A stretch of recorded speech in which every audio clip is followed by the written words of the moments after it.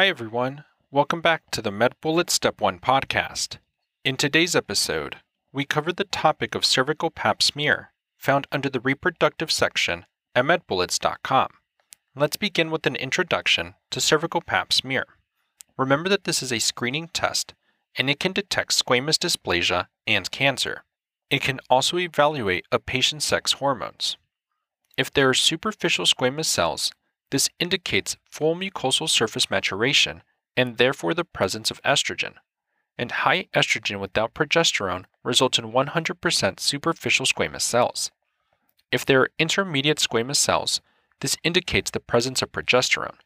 A high progesterone in pregnancy results in 100% intermediate cells. If there are parabasal cells, this indicates a lack of estrogen and progesterone and is seen in elderly women. In terms of the process, remember that one must sample the transition zone between the endo and exocervix. Remember that the endocervix has columnar cells and the exocervix has squamous cells.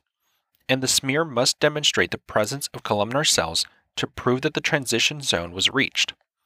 Now that we've discussed the major points relating to cervical pap smear, let's walk through a question to apply what we've learned and get a sense of how the topic might be tested. For this question, consider the following clinical scenario. A 36-year-old G2P2 female visits her gynecologist for a follow-up visit. On her previous visit, a routine pap smear demonstrated findings which required further testing with colposcopy. During the colposcopy, the gynecologist obtains a biopsy from her ectocervix. Which of the following is representative of the normal epithelium found in the ectocervix? And the answer choices are: Choice 1, cuboidal epithelium. Choice 2, simple columnar epithelium. Choice 2, stratified squamous epithelium. Choice 3, simple columnar epithelium. Or choice 4, pseudostratified columnar epithelium.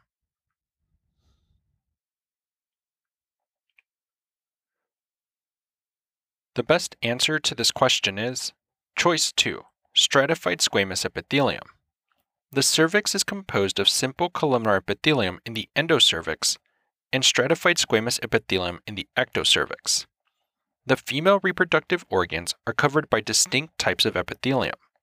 The ovary is covered with simple cuboidal epithelium, the fallopian tube with simple columnar epithelium, the uterus with simple columnar epithelium that is pseudostratified, and the vagina with stratified squamous non-keratinized epithelium. The cervix is split between the ectocervix, covered with stratified squamous epithelium, and the endocervix, which is covered with simple columnar epithelium. The change in epithelial types is observed at the transformation zone. Let's also discuss why the other choices are incorrect. Choice 1, simple cuboidal epithelium is characteristic of ovarian epithelium. Choice 3, simple columnar epithelium is characteristic of fallopian tube epithelium. And choice 4, columnar epithelium is characteristic of the endometrium. That's all for this review about cervical pap smear. We hope that was helpful. This is the MedBullets Step 1 podcast, a daily audio review session from MedBullets, the free learning and collaboration community for medical student education. As a reminder, you can follow along with these podcast episodes by reviewing the topics directly on medbullets.com. You can listen to these episodes on the MedBullets website or phone app while reading through the topic.